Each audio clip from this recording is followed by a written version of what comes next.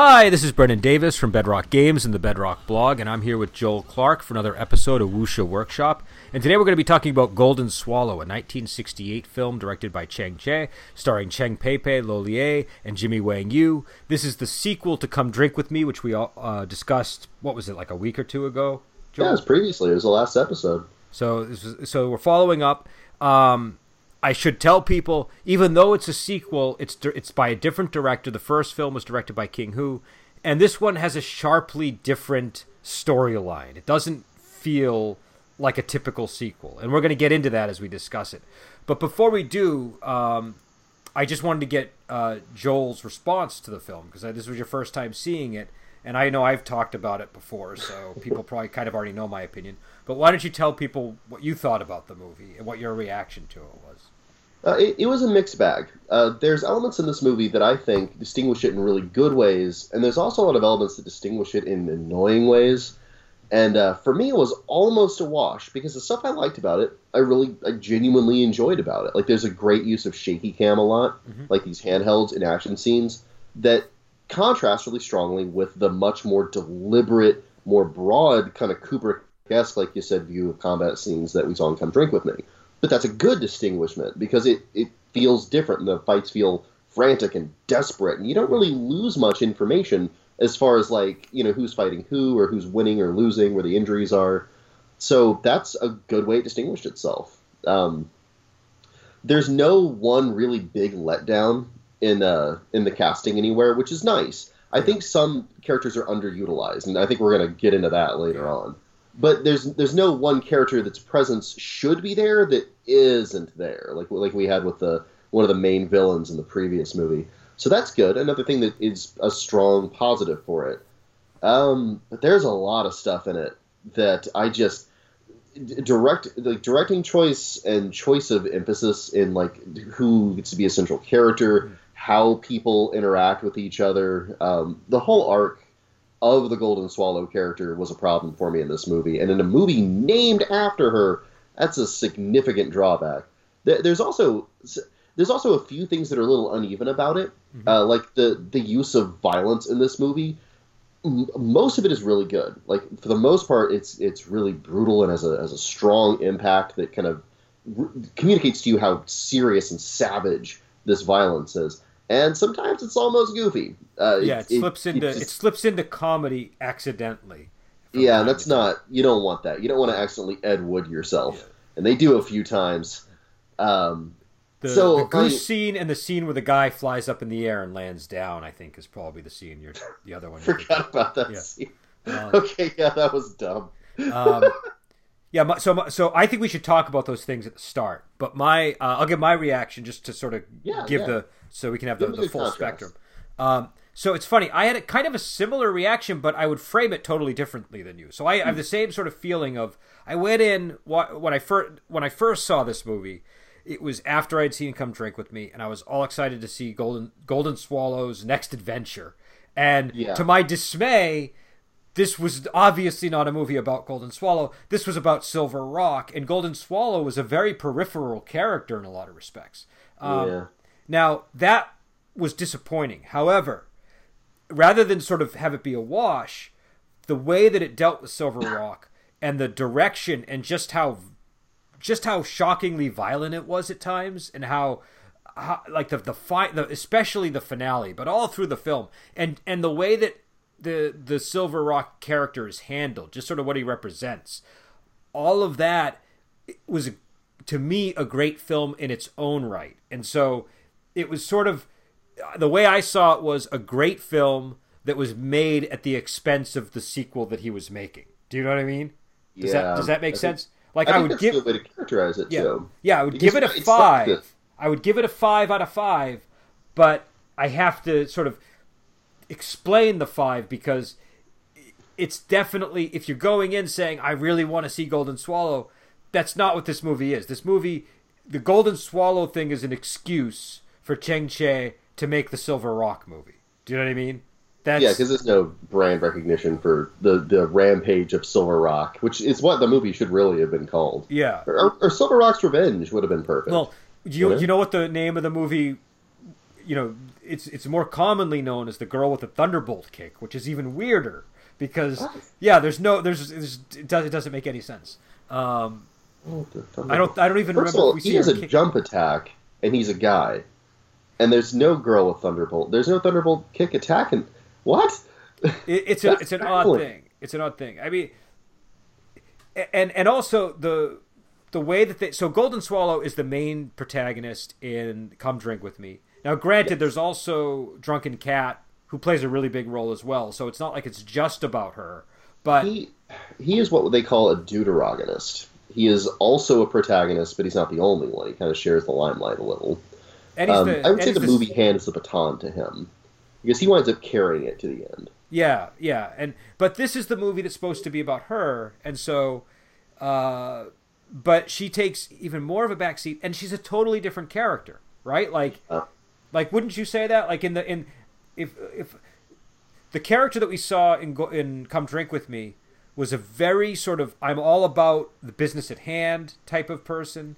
I don't imagine her swooning over a man easily. Do you know what I mean? It does not seem to be part of her personality in the first film, and in this one, and also in that one. She's never made to, like, she's a pretty woman. The actress who plays her is incredibly pretty, but she's never like dolled up at all in the first. Oh yeah, they really doll her up in this one. Yeah, so like she has some very obvious makeup on. No, and what's interesting is in the first movie there are a couple of scenes where she has to, like, there's one scene where she dresses up like a lady to go to the temple, and it's surprising how beautiful she looks in that scene because she's been dressed as a man the whole time, right? And the other scenes where you sort of see her femininity come through, it's accidental. Do you know what I mean? Like the scene where she's poisoned. Do you know what I mean? Like it's like you see her vulnerable side, but it's not like she's depicted the way she is in the Golden Swallow film, where she's really dressed to the nines and her hair is all done up and all this stuff. You know, it just felt like a totally different presentation of the character. It did, and that's one of the. I think that has to do with one of the most annoying elements in my estimation, which is that every character is secondary to Silver Rock. Every character revolves around him. He is really a terrible example of a Mary Sue because, like, the movie, like at first it's not noticeable. You just think he's a badass because we see a lot of that. We see like the mysterious badass character a lot in Wuxia, but he's definitely a vehicle for like the vanity of whoever wrote him. He's clearly a Mary Sue because everything every other character wants revolves around him. Every interaction that they have, he gets mentioned even when he's not there. It gets to the point that at the end of the movie, I was actually really happy that he died, and I was mad because I didn't get to see him die because it fades out on him standing there heroically, not being dead yet, and fades into his grave, and I'm like, oh my God! Give me the Satisfaction movie. I don't know if I'm not 100% clear on what the parameters of a Mary Sue are, like what technically qualifies. I don't know that I would agree that he's a Mary Sue, but if I did agree, like let's just say for the sake of argument that he is, just to skip that rhetorically speaking, he's a rhetorical Mary Sue. I don't think I would mind. I like what I got with him because I feel like he's a common trope that you see in a lot of Hong Kong and mainland China movies where you have this hero who's just hell-bent on the path that he's on and it's going to lead to his destruction. And that's kind of the point of the movie. It's kind of like a rebel without a cause type situation. Do you know what I mean? It's like a, it's very sort of, I don't know, it's sort of plucked right out of a Western or something. Do you know what I mean? It's got that kind of a... It does have that. But like, I think the success of a character like that, like say what I might call a Clint Eastwood character or a John Wayne kind of character, which I think you're right. There's some tissue that connects them. I think the success of them is your ability as a member of the audience to put your feet in their boots and kind of become them through the movie. Yeah. But those characters, very importantly, they mess up and they fail and get beaten once in a while, and that basically never happens to Silver Rock. The thing that makes him fail for me as something that can be a vehicle for my own power fantasy is that he doesn't really ever struggle. Ever. Even when he's being torn apart and dying, he doesn't really seem to be struggling. He still wins handily. Well, yeah, but that's because he's like a Lancelot type character. He's the supreme swordsman who doesn't really have a rival. Do you know what I mean? That's his tragedy in the movie. Do you know what I mean? That's the thing Yeah, I think so. I think that's the thing. Well, it's the thing that brings him to the grim end that he meets. Do you know what I mean? Because you're right, he doesn't really struggle throughout there's no real. I mean, there's some internal struggle. Obviously, he has some kind of internal thing going on that's eating him alive. But in terms of martial rivals, there isn't really anybody. The only time we see him struggle is when he's mortally wounded and vulnerable and totally overwhelmed. Yeah. So, but I don't know. I think you're right. I think your assessment's right. He doesn't struggle. I don't know that that's necessarily an issue for me with this movie, because I'm trying to think. Well, what would it have been like if he had struggled? And I don't know that would have been. I don't know what that would have added to the movie for me. It would have added pathos to it. Is what it would have added. If I got to see him, like, because he has a scene which is really important, and like I don't want to like wreck our sequence of talking about this movie, but importantly to that character, he has a scene where he talks about how his family was basically killed in front of him and no hero stepped forward to save him. Yeah. That was a scene that could have built pathos, especially if we'd seen it and then the subsequent training that we're also told about but not shown by Gold Swallow in her new role as the #1 fangirl of Silver Rock. It's that reduction of all the other characters to make him better that frustrates me about the structure of the movie. It's the taking of that, like, that's the issue that I have with it. Okay, I can see that. See, my take on the character is, in terms of martial abilities, there's nothing can touch him. Like, that's not a problem for him. His problem lies in love and places like that. Do you know what I mean? That's where that's sort of the. Do you know what I mean? Like, he's got this whole thing with Golden Swallow, and that's sort of the. But think about it. From if you were Silver Rock, the first thing you see after he kills those dudes on the road is he's standing over Golden Swallow's hut where her friends are. What kept him from the movie, from what we get from the movie? What kept him from just walking down there and saying, "Hey, remember me? I kept your pin for years. You want to go get tea? Come drink with me." What stopped him from doing that? Because he's a manly man. That's why he's like a.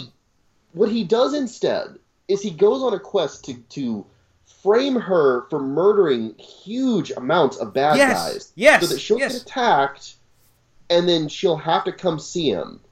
And then when she does, his motivation doesn't make any sense to me. He's messed up in the head. That's what I'm getting at. That's the compelling thing about the character. He can't walk up to her and talk to her. He's got to enact this whole carnage-ridden plot to attract her attention. Do you know what I mean? He's like he has to challenge her friend to a duel because he can't explain himself very well. I just like there's just so like because here's the thing that does for me again though, Brendan, is that okay? So what you're saying is the only villain that's good enough to really get in the way of Silver Rock is Silver Rock. Yes. Yeah, I hate that. I hate that so much because he can never self-actualize. Well, he's not, but he that's not the point of the character. The character is meant to implode. Do you know what I mean? That's how I read it. I read it like he's like that end scene, right? He's crucified in the final moments of the movie, right? That's the only end that this character can meet. It's not about him reconciling himself with anything or coming to terms with the concept or growing as an individual. Do you know what I mean? That's his destiny is to die as the supreme swordsman. You know, I mean, like I think that my problem is that I do not understand the appeal of that because I just want to slap the guy. Okay, well, I mean, it's like that might be that. Maybe it wouldn't have been so frustrating if, first of all, if that element had been brought forward a little bit more, but also like if every other character wasn't swooning over him, I would have liked that more. Like if they called him out on what a dickhead he was, like because everyone's talking about how great he is, but what they should talk about is how broken he is and how easy it would have been to just not do what he's doing. But we're putting like our sensibilities on the characters, right? Like you have to though. But like to some extent, you do to an extent. But like at the same time, it's like how can I put it? The reason that he goes from being a character that has pathos because he's damaged, which can exist, and a self-destructive character would have been even more sympathetic, to someone who's just like you didn't negative. See him as self-destructive though. He was self-destructive, but there was no... I didn't care. I wanted him to die, because he's a douchebag and nobody calls him on it at all. No one, even his enemies, aren't like, okay, you're great, but, buddy... Well, I think the director was not presenting him as a douchebag. The director was presenting him as a tormented man, maybe? Like do you know what I mean? Like, I think that's what he was trying to present him as. Right. There's like this machismo worship inherent in never questioning him or calling him out on his damage. That's not merely us imposing our values on him. That is a recognition that the validity of that value, that perspective that he's damaged, isn't addressed. And it's not addressed intentionally to romanticize that damage. And that's not good. That's why he's unappealing to me as a character. Okay. I think there might also be a generational divide here, because like for me, I find that appealing. And maybe there might be like a difference in point of view. We millennials are a sensitive bunch, and like the things I just said are such a millennial thing to say. They really are. Well, so for me, language of my generation. Like so. I kind of see that. And I'm like, it's not such a bad way to die. Do you know what I mean? Like that's sort of my reaction to it. It's like with Rocky. Do you know what I mean? Like Rocky, he gets crucified in the ring.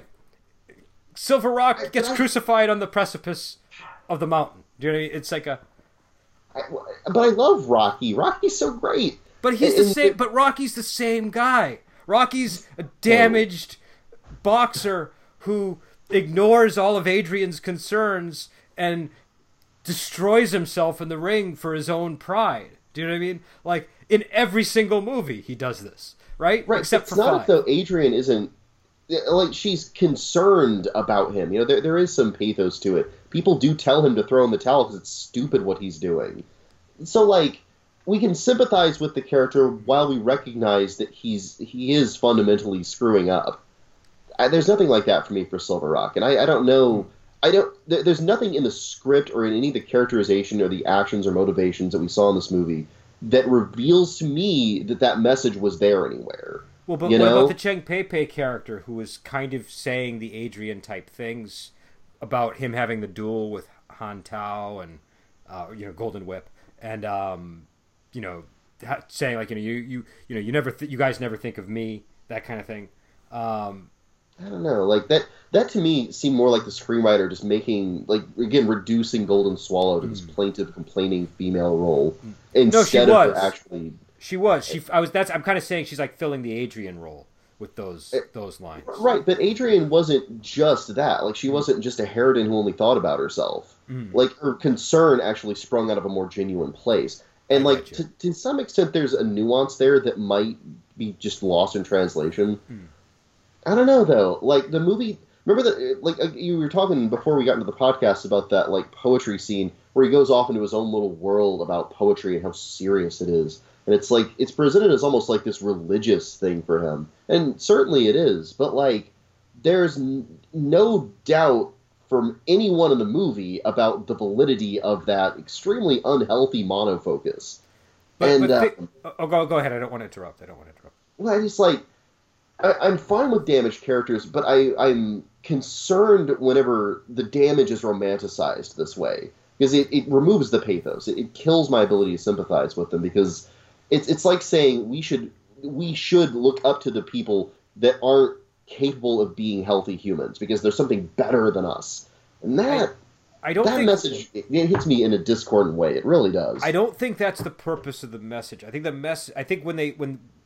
point of romanticizing it is to let you feel it. Do you know what I mean? So that you can experience it. You're supposed to experience Silver Rock's crucifixion over the course of the movie. You're supposed to experience his angst, and so I think I think the struggle would have been helpful with there. So I think we're hitting the same point there. You need to be in his boots. You need to be Silver Rock. But you didn't. But I totally felt like I was in his boots. That's what I'm saying. Like the scene. the scene with the poetry, that's where I feel like, oh my God, I understand this guy. This guy is suffering. Do you know what I mean? That poetry scene to me is, this guy is wasting himself away in these brothels. Like he literally lives in brothels. He doesn't have a home. He roams the land. He kills bad guys, and then he goes and he gets drunk and he sleeps in brothels, and he has the courtesan that he likes to see all the time. But he's clearly not content. Do you know what I mean? He's clearly got this pining for Golden Swallow, but it's almost like Golden Swallow represents something else that's unattainable to him. Do you know what I mean? This normality that he just can't arrive at. Do you know what I mean? Because he's just hell bent on killing. He's a killer. Do you know what I mean? And he's directing all of that rage at bad guys, but you don't get the sense that he's particularly concerned about any of the killing that he does. Do you know what I mean? I have a complaint with that too, because like, okay, his family was killed in front of him, but like almost every wuxia character has some element of tragedy in their backstory. What is the thing that pushed this guy over the edge into complete mania? And it's just in the script, it just seems like when they're talking about how like zealously he pursued training in his revenge, it just kind of consumed him. But it feels like there's like at this point in his life, there's not like an evil organization that's powerful that he has to go and rid the world of. So there's not really any heroism at the core of this. It really just is his mania. Like with Rocky, it was more about going the distance, proving to himself that despite his terrible socioeconomic status, like there was some inherent worth to him. Yeah. Like there was some unconquerable strength deep down. There's nothing like that informing the heart of Silver Rock. He is 100% the unhealthy parts. You know what I mean? Isn't that in a way less romanticizing the unhealthy? Like Rocky, you can almost sort of make an argument for it's good to be like Rocky. It's harder to make an argument that it's good to be like Silver Rock, right? Because Silver Rock. That's the crux of my complaint, though, is that there is no reason to be like Silver Rock, and the movie seems to acknowledge that at the same time that it never criticizes him and holds all of his identity and values really high, to the point where when he dies, like Golden Swallow dedicates the rest of her life to standing by his grave. You know what I mean? Like, that's the thing, where it's like, no, you shouldn't be like him, but we are going to look up to and worship him. And yeah, but everybody's miserable. Like, nobody gets what they want at the end of that. Right. Do you know what I mean? Like she's basically a widow before she's even married, right?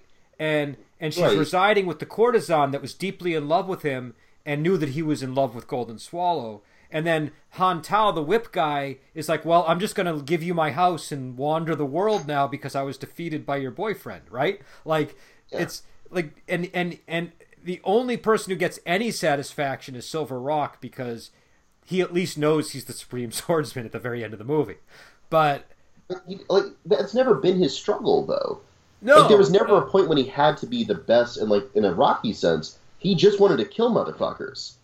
At the end of the day, that was what he was all about. He wanted to kill people, and he wanted Golden Swallow, his lady crush, to notice him and to admit her love, and then he got to die. I mean, like, even if it's maybe technically well structured, it's extremely unsatisfying to watch that. But I mean, again, I think if you look at it from like the point of view of like what's like, it's the ending. I mean, I don't know what Chang Cheh's purpose was here. Chang Cheh definitely had an admiration for violence and bloodshed. I think that's not a controversial thing to say. The parts when this movie is violent, it's really fun. Yeah, I will give it that. Like, because the heart cutout scene is one of my favorite ones. So I think when you watch Chang Cheh movie, I mean, number one, like Chang Cheh's, I think his father was a warlord or something. So one thing to consider is just the guy is coming from a much different place. I mean, I don't know what that necessarily means. I just know he was a warlord. I don't know exactly the full extent of, the warlordness there, but he's coming from my dad was a salesman. Do you know what I mean? Like I can't.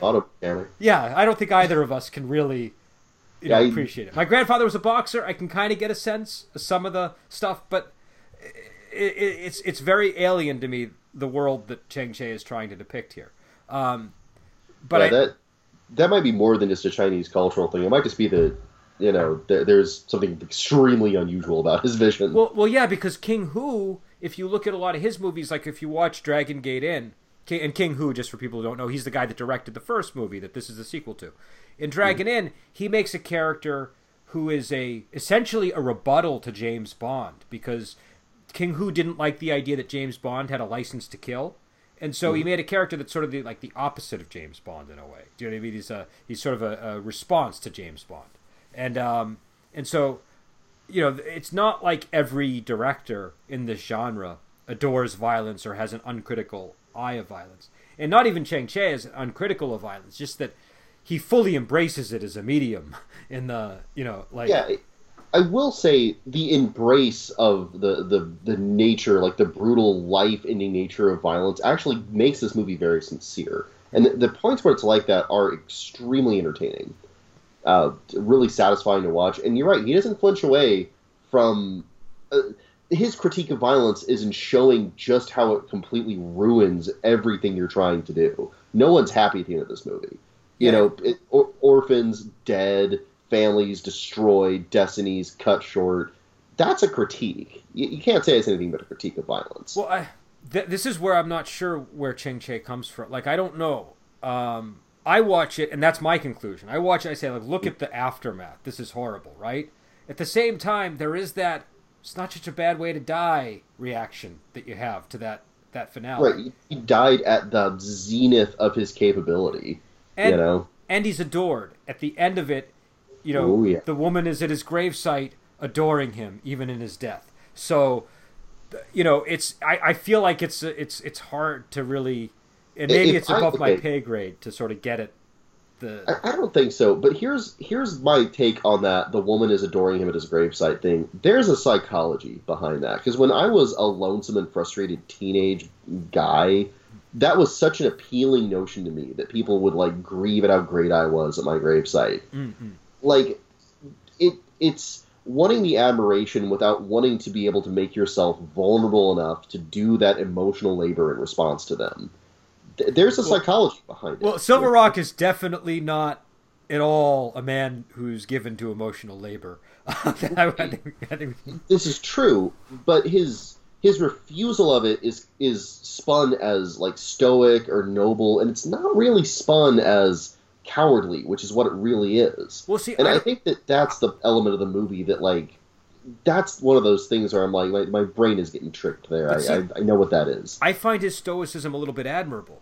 You're supposed to, though. Yeah, but I think it's. I mean, I think it is. Like, I think, you know, like, I understand what you're saying. Like, obviously, stoicism is admirable. He could have. I can with that, but, like, refusing, like, the easiest thing, like just returning someone's affections or going down and talking to them instead of an elaborate murder spree, like, little things like that's a free lunch, man. That's not being stoic. At that point, it's being afraid of being able to showing your feelings to anyone. And there's a distinction between stoicism and a heroic stoicism, you know, where you're doing something like sacrificing your well-being or your health or your happiness for someone, and cowardly stoicism, which is, I can't admit to you how I feel because that would hurt my self-concept. But what if it's just that he believes that's not what a man should do? Do you know what I mean? I think that's true about him, and I wonder how much it's true about the person who wrote him. But that's what I'm saying. Is it cowardly then if it's just, well, that's what he believes a man shouldn't do? Do you know what I mean? It's like it's not necessarily that it isn't, like, he might, like, part of him probably wants to tell her all these things, right? But maybe that's not the worldview that the character has. Right, but how warped is that worldview to not be criticized and then also be romanticized, you know? Because we, as modern people, understand that's retarded. That's so stupid to do it that way. Don't be like that. But we're coming from a much different time than the movie is set and then the movie was made, and from a very different place, right? And we're coming from a culture that fully embraces psychology, right? Like, we fully embrace talking about our feelings and all that, you know. I gotta say, like, you know, I don't like to get into this stuff that much, but I was not huge into feelings growing up. Do you know what I mean? Like, that was not the way. I wasn't. Oh yeah. Do you know what I mean? Like, they just, like, that's not how I was raised either. So same here. Like, this is all a vocabulary I've adopted in my adult life. Okay. Because I'm a father now, and, like, I've got to be able to talk to my kids about their feelings because, like me, my eldest son is on the autism spectrum. Okay. So if I don't, like, discuss feelings with a sophisticated language, I can't make it real to him. I can't help him deal with his feelings. So you and I actually have that in common, which because I didn't grow up with all the mushy feely stuff I'm talking about now. Okay, so my grandfather drove a truck and he was one of these hyper stoic individuals, but I have nothing but admiration for the man. Yes, you know. I think that's sort of what we're getting at here. Is like I feel like we're a slightly different generation. We're kind of in between, right? We're like both. I think both of our grandparents were very stoic and very similar to Silver Rock, right? And our parents were probably a little bit more, you know, open-minded. But we're before the generation that's like fully embraced the. Because my mom was 64 was when she was born, and so like she kind of grew up in the 70s. Okay. And she I'm from 86, and I think you're like one generation before me. I think I'm 76, and my parents were born in the 40s. Right, so we're both relatively close. Like you're in Gen X closer to the end, and I'm Gen Y very close to the beginning. Okay. So we've got there's some mesh there. You're about my baby sister's age, actually. Yeah, there you go. Yeah, so that I can grok it from that, but what I'm getting at is, I think the sort of conflicted feelings that we're sort of discussing about this movie, it's kind of like, can you see? It's sort of like it's like watching a movie about World War II as a millennial and not understanding the mentality of the soldiers in World War II. Do you know what I'm saying? Like that's, I feel like we kind of have to understand it to a degree on its own terms. And I also think there's, I don't know, it's a weird movie because you can, it's sort of like it's like it's not very critical of the violence, but at the same time there's a lot there that you can glean to be critical of. Do you know what I mean? It's like a, this one's kind of a gem in that regard. I think though, if we separate our perspective generationally from the movie and we say, okay, what is the effect of the characters and decisions that were made regarding how they interact? You could still critique the movie in terms of Silver Rock being a Mary Sue, just because the other characters functionally are reduced and motivationally are reduced to orbit him, and that is a structural critique of the movie that I have. Like my bias is kind of what we're talking about as far as my reaction to his attitude and the kind of hero worship of that unhealthy degree of stoicism in my estimation. Granted, that's subjective. But that's fine. That's fine. I mean, we're having a discussion, to a degree, a debate about certain points. But I think it's safe to say a lot of people would watch this movie, and the term that would be used would probably be like toxic masculinity or something. Like people, right? I'm not going that far. No, you're not going. No, but you know what I mean. Like this movie could certainly be held up as an example of that, right? Like, wouldn't you say that that's? Yeah, if you wanted to crucify a movie for what you'd call nowadays toxic masculinity, yeah, you'd hold up Silver Rock and be like, look, this guy needs to get in touch with his feminine side. He needs to talk about his feelings, needs to help approach his problems in a more healthy way. And the fact that the movie worships that, okay, this is what we're talking about when we talk about toxic masculinity. I'm not going that far. I think that's that hyper-critical and hyper-modern judgment on things. It's not, it lacks a lot of nuance because it is so modern. So I'm not going to go that far. I don't want to invite but you still definitely do not sympathize with the Silver Rock character. It sounds like for you, he's well. You've definitely given me more sympathy for him because you're right. He is a damaged character.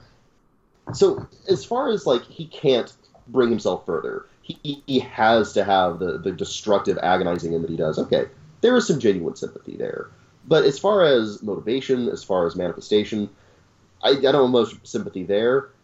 And as far as the way the movie works, I was displeased with the way it presented those facts about him. Because you can't sympathize for something that you're at the same time romanticizing.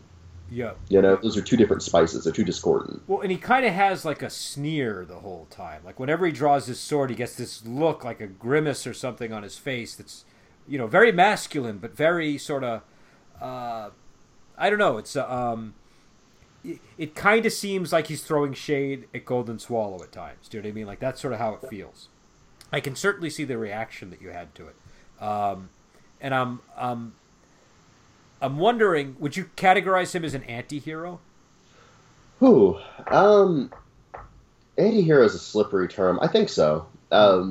Because, and that's more of a subjective reading of the movie. I think that if I were going to judge this movie without that subjectivity, if I were just going to like talk about what was his function in the movie and how does that line up with anti-hero or not, I would call him a tragic hero in a classic sense, because he starts at a high place and he's reduced. It's almost a Greek tragedy.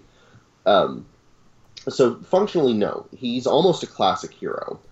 I would consider him an anti-hero because his actions are all horrible and self-destructive.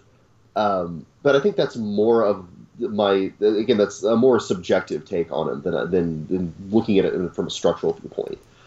Now, one thing I did want to ask about the structure, I kind of want to get into performances and stuff like that too, but what did you think of the finale? Because it has a climax, right? Like, it has the duel, which should be the climax. But then after the duel, there's this whole battle that takes place between the wounded Silver Rock and the remnants of the Golden Dragon organization and the other sects. So many Golden Dragons in this movie. Oh my god. But that to me felt like a... You know, like, do you remember the little model rockets that would go up and, like, you'd make the model rocket, it would shoot up in the air, and then at a certain point that little thing would get triggered and pop the lid off of the rocket. Yeah, so it would explode and then zoom another rocket and that would explode. Yeah, it felt like that. Yeah. And much like one of those rockets, this is impressive in the way it pulls it off, because that's hard to do, you know? It's hard to structure a rocket such as that you get two satisfying bangs out of it, and like a rocket and another rocket. This movie managed to do it. There's like we've done Shang-Chi before, haven't we? As a filmmaker, I feel like we've watched Shang-Chi. One-Armed Swordsman. Did you ever do The Assassin with me? I don't think I did I did One-Armed Swordsman. I don't think we did The Assassin. So though. The Assassin, we should have watched The Assassin because I would be very curious about your reaction to it. But that is sort of that. This is like basically, I feel like Shang-Chi is covering the same ground he covered in The Assassin. It's a little bit more grounded in The Assassin. I don't think you'd hate the character quite as much, but it's a character played again by Jimmy Wang Yu. He's dressed almost the same. He's sort of an all-in-white type character, and he's supposed to assassinate this. I think it's a king or a some significant figure very early in Chinese history, and it's based on a historical event. But the character is all about how he basically just wants to die in a blaze of glory. That's what he wants to do. And there's even like a line he keeps repeating where he's like, I'm young and I have this hot blood in my chest and I need to do something great. You know what I mean? That's just like, that's just, and he gives up so much. There's a whole love story that's like, unlike the love story in this one, it's fully explored. And you see what he's giving up to meet this glorious end. I'd be very curious about your reaction to that movie. But the point... I'll tell you that from description, it doesn't sound bad. I'm not saying there's no artistic merit in what happens in this movie. You know, it's an important distinction to make, that like you can recognize that it's not as though that's not a genuine sentiment. No, but what I'm saying is, validity, I'm curious if the way it's handled in that movie would land differently. Because more skill would have fixed this a lot for me. Because for me, it's not so much that the character is self-destructive and terrible, or even that it's worshipped. For me, it's just that the rest of the movie has to revolve around it in this clumsy way. And I think that's really the biggest complaint, is this entertaining to watch? Because I'm not really watching wuxia movies to help redefine my life view and my views of gender morality. That's not really what I'm about, you know? Like, I understand those things. They're talked about ad nauseum in my generation. But, like, I just don't want to be distracted from the kung fu. I get you. Right. That's going to be my simple complaint is, like, is this so clunky and unskillful that, like, I'm just rolling my eyes at it? And the attitude of the movie towards Silver Rock, I rolled my eye. Like you said, you step into Ed Wood territory, it's hard to go back. Well, I think of the scenes where the violence gets... It's a tricky balance, because he's using violence as like he's using blood like he would use paint on a canvas, right? Like that's sort of how he does things. And when you do that, I think if you have to take risks, and sometimes those risks don't pay off. Do you know what I mean? Because you got to show extreme both in this movie. Because and get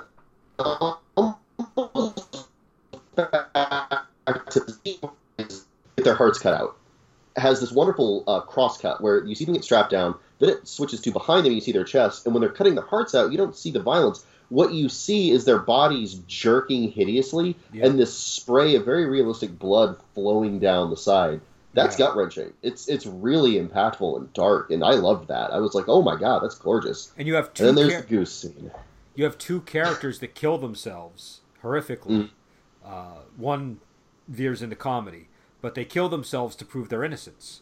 You know what I mean? There's like there's like a code that is emphasized throughout the movie. Do you know what I mean? There's like a code of conduct that keeps getting, and it's always emphasized with violence. Do you know what I mean?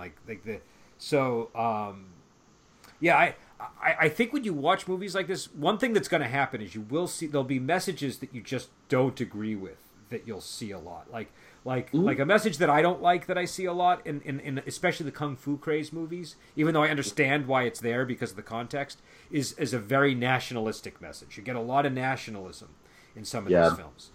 You do see that a bit. Yeah. Now, I don't like it, but at the same time, if it's done well, I can admire it. Do you know what I mean? I can say, okay, it was done well. They made me feel something. And you do have to do that to some extent. Like I'm doing with my attitude towards the character versus my analysis of the movie. Like, you have to think about it in terms of, why am I watching this movie? Yeah. It wasn't to reject nationalism, So if I see a pro-nationalist message in there, it's not going to murder my interest in the movie unless it does. Yeah, I mean, the only time I get nervous about it is if I feel like I'm becoming a nationalist because I'm watching it. That's when I would get nervous. I haven't had that experience. I don't find nationalism an appealing ideology. So I don't find a lot of persuasion in the message I get, at least. I feel like, especially when you're watching movies from other parts of the world, you're just going to see things that, like, you're just not, like, right. But a recognition of watching movies from other cultures is that they're going to be from other cultures, other values. And, like, I'm not sensitive about the different values that people on my own planet hold. Jeez. But I think it's fair for us to have this discussion. Do you know what I mean? And, like, talk about our different reactions to the movie. What I like about stuff like this is it is kind of dirty. Do you know what I mean? It is kind of a dirty movie. Like it's not a message that my mom would want me to have absorbed as a child, right? This is the kind of film where if my mom walked into the room, she'd be like, "What the hell are you watching, Brendan?" Do you know what I mean? I'm watching a death cult movie, Mom. So it's not a wholesome film, but I like media that's not always wholesome, and so right. That's important. By the way, the idea that the media you consume doesn't have to 100% agree with your ethics or morality, that's important. You need to be able to look at something that challenges you on its own merits and be able to talk about it and think about it. It's good to eat. It's good to eat food that doesn't agree with you sometimes. Yeah. It's good to watch something that you think, wow, how did they ever get this made? Like, I've got, like, tons of movies on my shelves that I have only because the first time I watched them, I hated them. So I watched them again, and I couldn't stop watching them. I've got stuff like David Lynch on there. I've got a few Jodorowsky, like Santa Sangria. I've got, like, all kind, like David Cronenberg and, like, I like David Cronenberg. I like, but I mean, I like him. I like him too. But remember, the first time I saw The Fly, I was like 7 years old, and I was sneaking into the living room while my mom was watching it. I didn't know what I was getting into.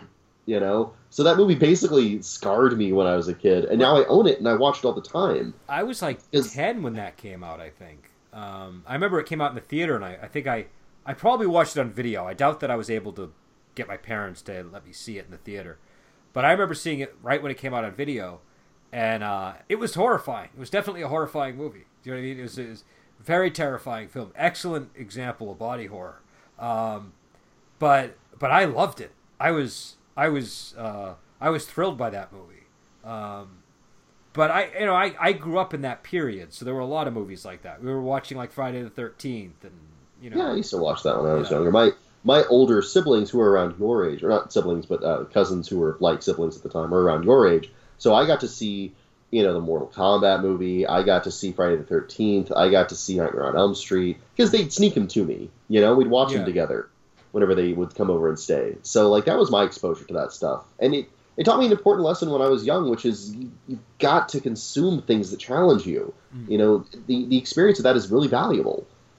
Yeah, no, I agree. I mean, I with this stuff, I feel like again, the message is pretty bizarre, Jamie. The message is pretty odd. It is, but I find something very charming about it, and I also find something about it, which is the Silver Rock character to me is sort of the embodiment of just what happens when you build your life on violence, right? Like that's like he's a martial hero. He's been trained to kill, and he's now locked into sort of this killing lifestyle, and he's directing it at bad guys, but it's kind of obvious that it could easily be channeled towards innocent people if it in the wrong conditions, right? Like he's selective in who he kills, but he doesn't really have any compunction about it at all. So remember the scene because later in the heart cutting scene, he kind of just wanders into that like hall where the golden dragon are and single-handedly kills everyone, which by the way I did want to point out when I was watching that I had two thoughts. Number one, this should be ridiculous clown shoes. Number two, it's not. They did a good job of establishing how serious and brutal it was before they got to that point, and the last shot of him is him walking out with the thing burning behind him, and two people walk out behind him or run out behind him and he cuts them down. Then he's kind of looking off in the distance, and two more people, stuntmen, who are on fire, run out screaming, and he doesn't even look to the side at all. Like, there's zero compassion, and he walks away. That's a great scene. And also, I think it's important for us to acknowledge Golden Swallow, the Cheng Pei character, seems to agree with his worldview. JB, because Han Tao is the pacifist in the movie. Han Tao is the guy who doesn't want to kill anybody, and Han Tao is Golden Whip, the Lolier character. But he's kind of he's kind of like a nobody. Do you know what I mean? He's kind of like the loser in the movie, right? And at one point, Golden Swallow says to him, "But some of these guys deserve to die, right? Like these guys didn't deserve to live." And so she's sort of rebuking his pacifism. So, if you're watching the movie, who would you rather be, Han Tao or Silver Rock? Do you know what I mean? Like it seems like the message is kind of clearly centered on Silver Rock's point of view, but I do think. I think it's a movie. It's weird because it's a movie that celebrates violence, but I feel like it also is kind of acknowledging this is the grim conclusion that the violent way of life leads to, right? Like, but you're supposed to accept it. I understand that appeal. For me, and I think this is a 100% subjective and personal thing. I don't know if I could consider this like a really strong counter critique to the movie, but for me, I would have found that message enormously more compelling if it could have been martially or philosophically challenged by a character in the movie. Because as it was, we were only hearing one side of the story, really. Yeah. And it was not a happy side, but like you said, the pacifist, like he couldn't challenge it. His philosophy wasn't challenging to the death cult. His martial style wasn't challenging to him. Ultimately, he failed. Everything failed before Silver Rock. Yeah. And that's kind of a nihilistic view, and it won, and that's not satisfying for me to watch. No, it was, and again, I think, and I guess the question is it celebrating it, or is it saying, look, this is just the reality? And I guess those would be two different things. It would be, and I think it's valid. The movie doesn't seem to understand there's a valid counter-argument to nihilism, and I think maybe that's what really kind of rankles me at the core, like, because I can critique it structurally, and I think I have valid critiques there, but it rankles me in the heart too. It like pricks at me, and I think that's where it pricks at me. The movie doesn't seem to know that there's an argument against nihilism. It seems to think that the acceptance of nihilism is wisdom, and it's not. We know better. Yeah, I think that again, I feel like the movie is how can I say this? I think you're right. I don't know if that the movie doesn't know or if it just doesn't care, but I guess it's the same thing either way. Right. Well, at the end of the day, it cannot know that if it doesn't care, because nobody wants nihilism. Mm-hmm. People accept nihilism when they think that there's no other option. It's the whole drinking the sand argument. Well, I guess what I'm saying is I feel like what the movie is saying is more just that, like, this, like, again, I'm kind of leaning on the warlord thing because that seems like I don't know, when I learned that about the director, that was just a very compelling. Yeah, that's a peculiar little factoid. We need to dig into that. Yeah, I wish I knew more about it. I'm sure people listening might be able to weigh in, but I feel like there's a degree of the movie is kind of just saying the world is really messed up. And Silver Rock is kind of like that whole line that he says, like, look, there were no heroes that stepped in when my family was slaughtered. That line kind of has a lot of weight to it. I feel like it's one of the few lines. I think that's the critical line of the whole movie, because we don't get much more of his philosophy than that. Yeah. No hero stepped in to save my family. But here's the thing, he didn't really even become a hero. Because the definition of hero isn't someone who embraces nihilism and murder, and that's what he did. He was consumed by it. But what he said was... What an incredibly tragic movie this was. He said that he vowed to destroy those kinds of people. So, ostensibly, he was trying to kill the kind of people that were responsible for his family's slaughter, right? True. And I think, actually, this is kind of a modern critique of characters that have that kind of mentality, where they put the destruction of others instead of the creation of something worthwhile at the center of themselves. Again, though, whether you accept that as a truism of how you have to be anything close to a hero, or whether you just don't think that there's any other alternative to that, like, either way, that's where the movie really it offends my sensibilities. I want my movies to have not necessarily an optimism, but an understanding that's an internalization of trauma and pain, not necessarily a deeper understanding of the true brutal nature of the world. I want to see a challenge to that, even if the challenge, like, even if I don't necessarily agree with the challenge, I want to see some other philosophy explored there. Okay. And this movie had a sort of a one note for that. Like, again, going back to it, the pacifist failed. It was almost like they were making a mockery of any kind of counter argument, which I think is... The pacifist failed and his sword broke, right? Yeah. Not his sword, his whip broke. Like, it's... He even says that. He's like, what else is there to say? I fought you and completely failed, and I'm going to live my life in shame now. And like, even... And he's also responsible for the death of Silver Rock. Do you know what I mean? Like... Yep. But it's like not a glorious responsibility. It's like, oh no, I accidentally hit you while you were attacking somebody else, and my whip broke in the process. And it's a hard whip, so it's very phallic. Do you know what I mean? It's like a very sort of... But this was a scene in which he was emasculated. Yeah, he was definitely... Like, a lot of times I don't lend a lot of weight to that because it's just, it's like, well, it's also a sword because swords are shaped that way. But sometimes a cigar is a cigar. Yeah. In this case, it was a wang. Yeah, it was definitely... He was definitely emasculated as a character. He can't even compete with the dead guy, right? He can't even compete with the dead guy. And he knows it. It's written all over his face. Right, and that not only humiliates him, it humiliates his perspective and the people that make that argument. Yeah. That's why that's in that movie. It's almost impossible to read it another way. Well, it's like it's mocking it. It's like it's mocking the pacifist worldview, right? Like that's the... Mm-hmm. And so... Right, in a lot of what you'd consider toxic masculinity movies, they have that happen. Like, that's a thing they do. Well, what's interesting, too? Part of my draw to these kind of movies, my father was a pacifist. And so, like, the complete opposite of a warlord, I would assume. And so, as a kid, like, violent movies were not really allowed all that often in the household.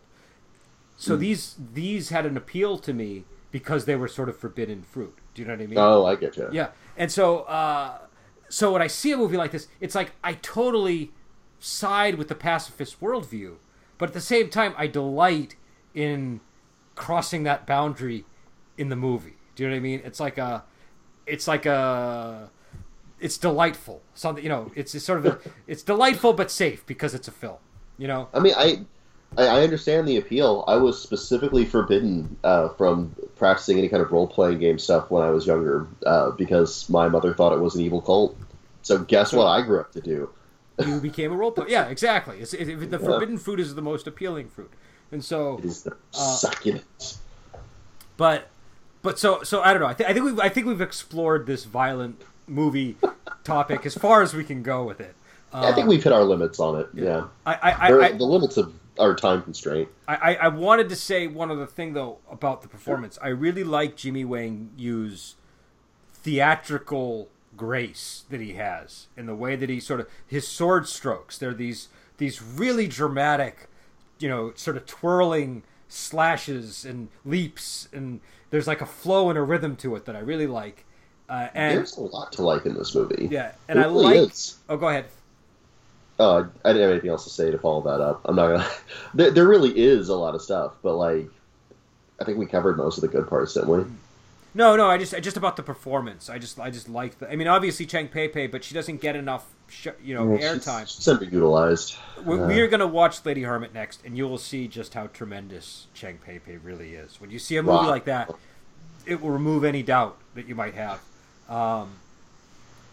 They call her the Queen of Swords for a reason, and a cool title. Yeah, it's a very cool title, isn't it? And that's the movie that I think really captures her Queen of Swords.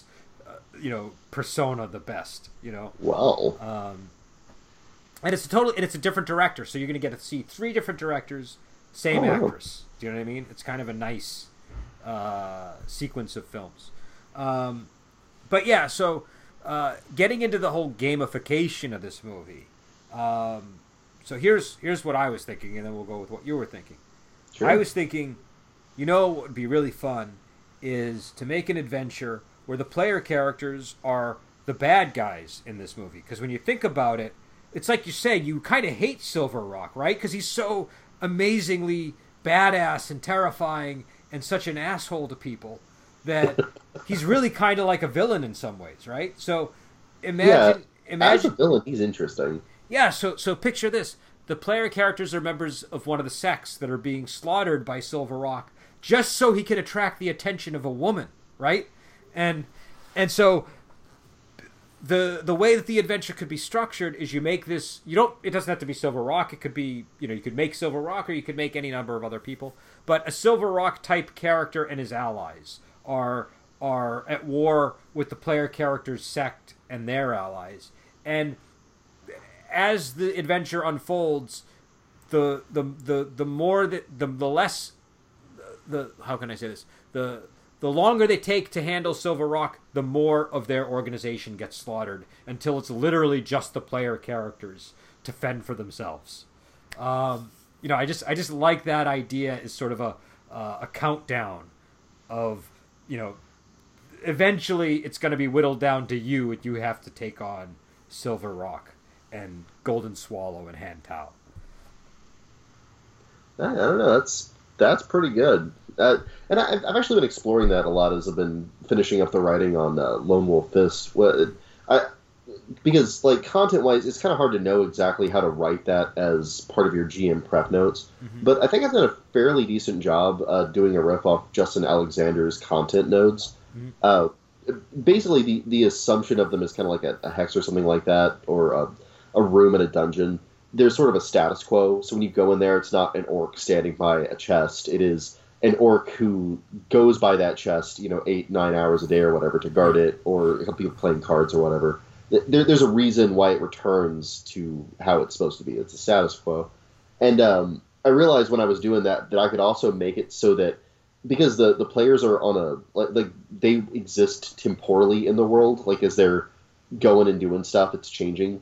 So the players have their own kind of time scale, and they're working within the turns and the rounds and the days of the universe.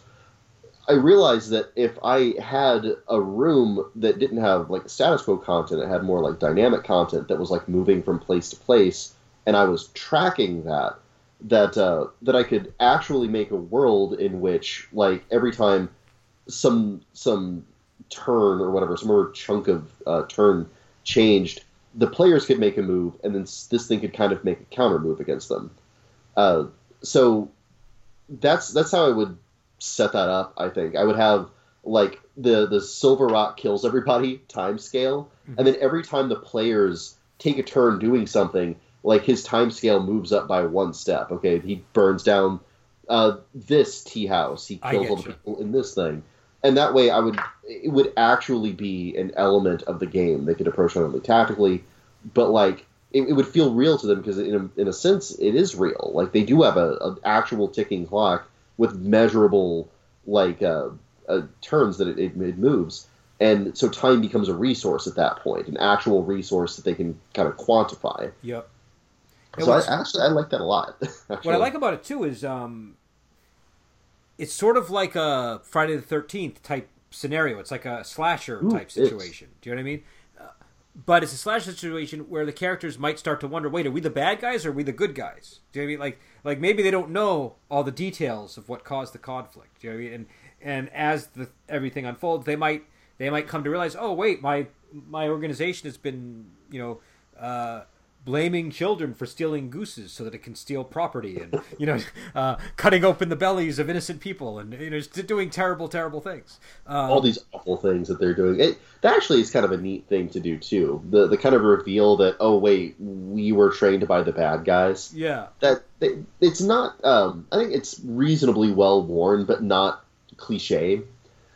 So that's neat. And I think that making that an element of like the early game mystery could be really cool too, especially since you got both. You got the collision course with the super over-leveled boss that's killing all of your friends, and you got the dawning realization that your friends probably deserve to die, and are you gonna go down with them, or like what's gonna happen? Are you gonna be on the side of the crazy psycho hero? Especially if we approach Silver Rock in that context, from a modern perspective, and I think you can approach him critically, you could make it so that he doesn't necessarily, much like in the movie, have a very appealing philosophy for his heroism. He's almost incidentally doing the right thing, like you mentioned. So when they encounter him, if they encounter him in a non-combat circumstance and they get to talking with him, then like they might even further question their own motives. Like, okay, so we're the baddies, yes, but this guy isn't really a force of unambiguous good. He's basically just like the wrath of God, kind of. Like, he's almost impersonal. It's like a force of nature that happens to be on the right side of the law.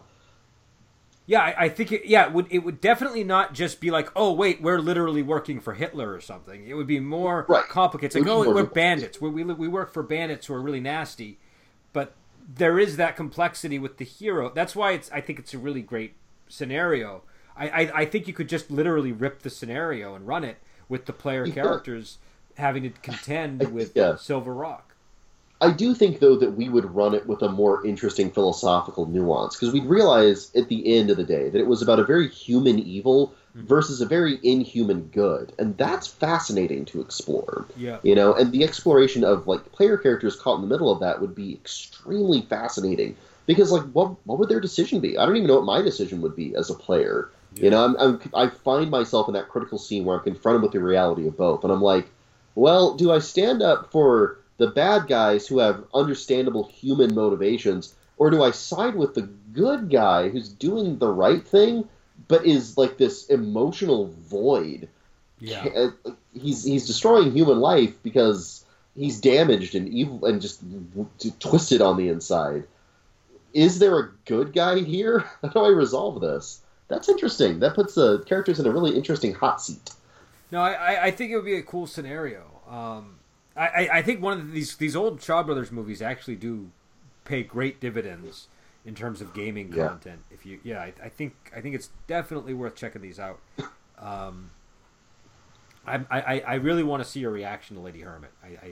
I'm looking forward to it now. Well, I want to see more Chang Pei Pei. That was one of the biggest disappointments of this movie, is that she was barely in it. Yeah, that's definitely a disappointment. It's it's not again. I love the movie. I would give it a 5, But just in terms of how it handles Cheng Pei Pei, it just feels like a complete misuse of her talents, a complete misuse of the Golden Swallow character. It feels like there should have been another movie that was a proper sequel, because her character in Come Drink With Me was so wonderful, right? Like, it was a really good character. Yeah. It's compelling and was like heroic without basically needing another character to prop up all of her motivations. Yeah. You know? I loved her so much in that movie. And even that one, I think you can level a reasonable critique at it, that it kind of hands the baton to the man character to be the real hero at the end. But, I don't know, she's in it, irrelevant, till like the very last scene.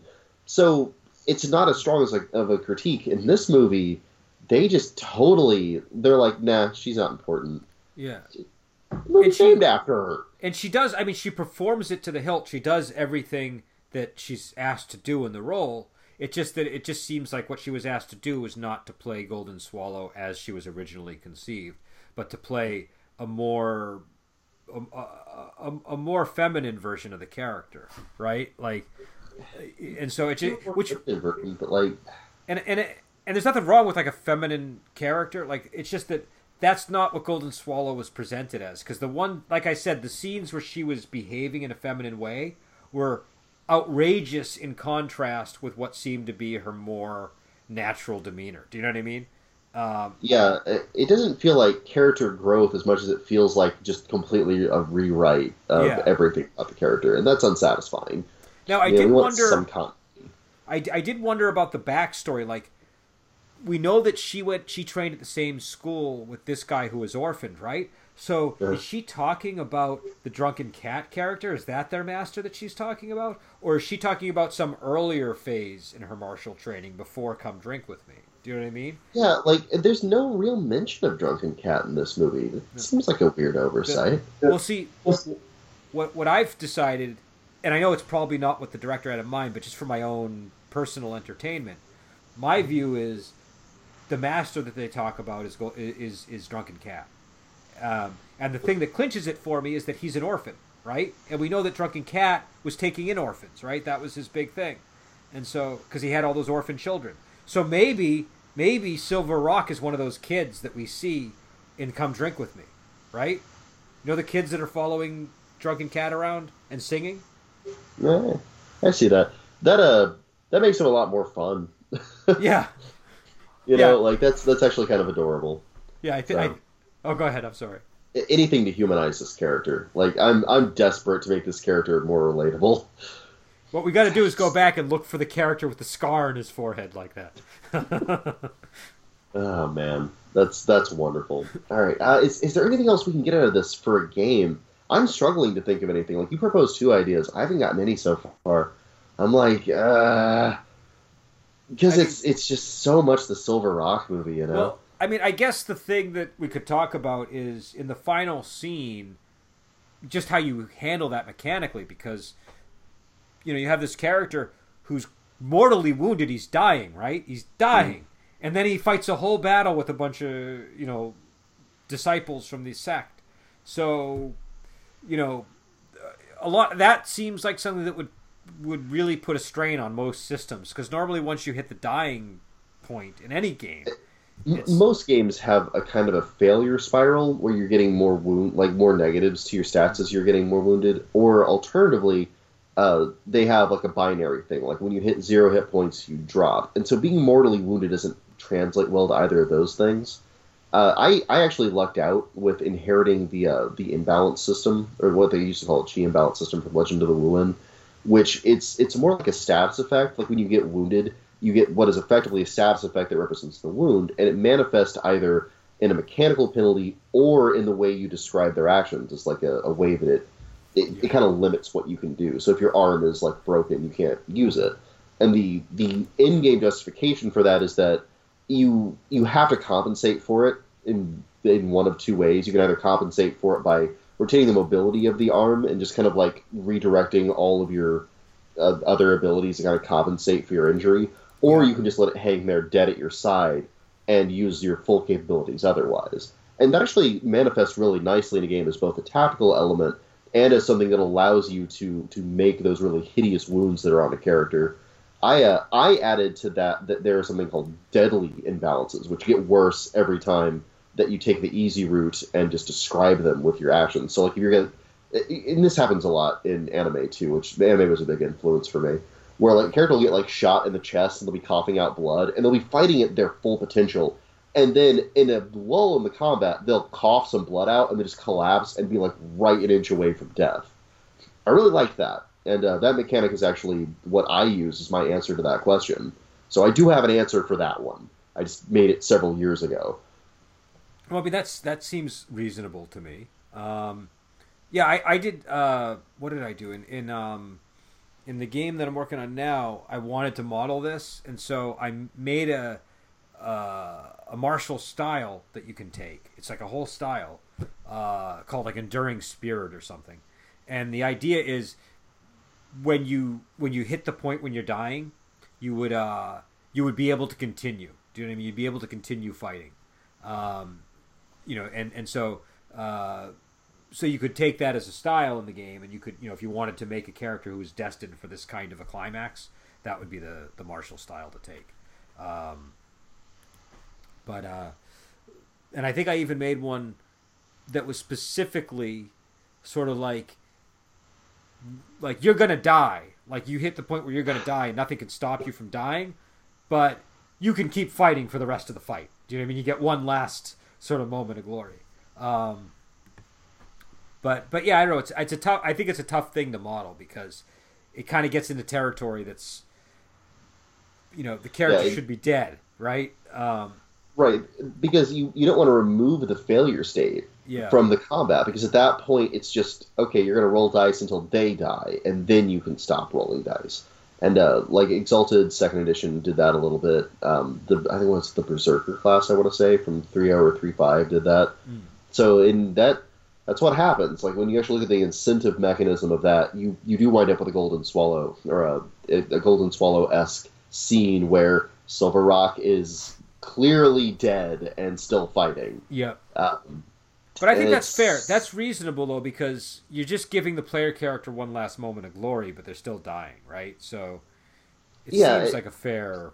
It's such a hard line to walk, though, because like if you make it so they can't lose on top of that, then why are you rolling dice? You just declare the outcome, Well, they could still miss. Right? Right, but that just means they have to take another action to kill the same guy because they're undying. And like being undying versus being unfailing should be distinct things, in my estimate. Yeah. No, and I think in mine, the way I did it was there was an endurance roll involved every round. So it wasn't technically... it wasn't like you were unlimited and you wouldn't die. It's just that you could go on considerably longer than a normal... Right, and you could have, like, some systems do, like, negative hit points with penalties or, like, something like that. I think that's probably a good way to do it, where, like, you have your I'm alive and fighting fine health, then you hit the, okay, I'm critically wounded and dying. Yeah. Actually, there's a game, Tenra Bansho Zero, which is an interesting mechanic called the Death Box mechanic that I stole wholesale from my game, because I'm creative.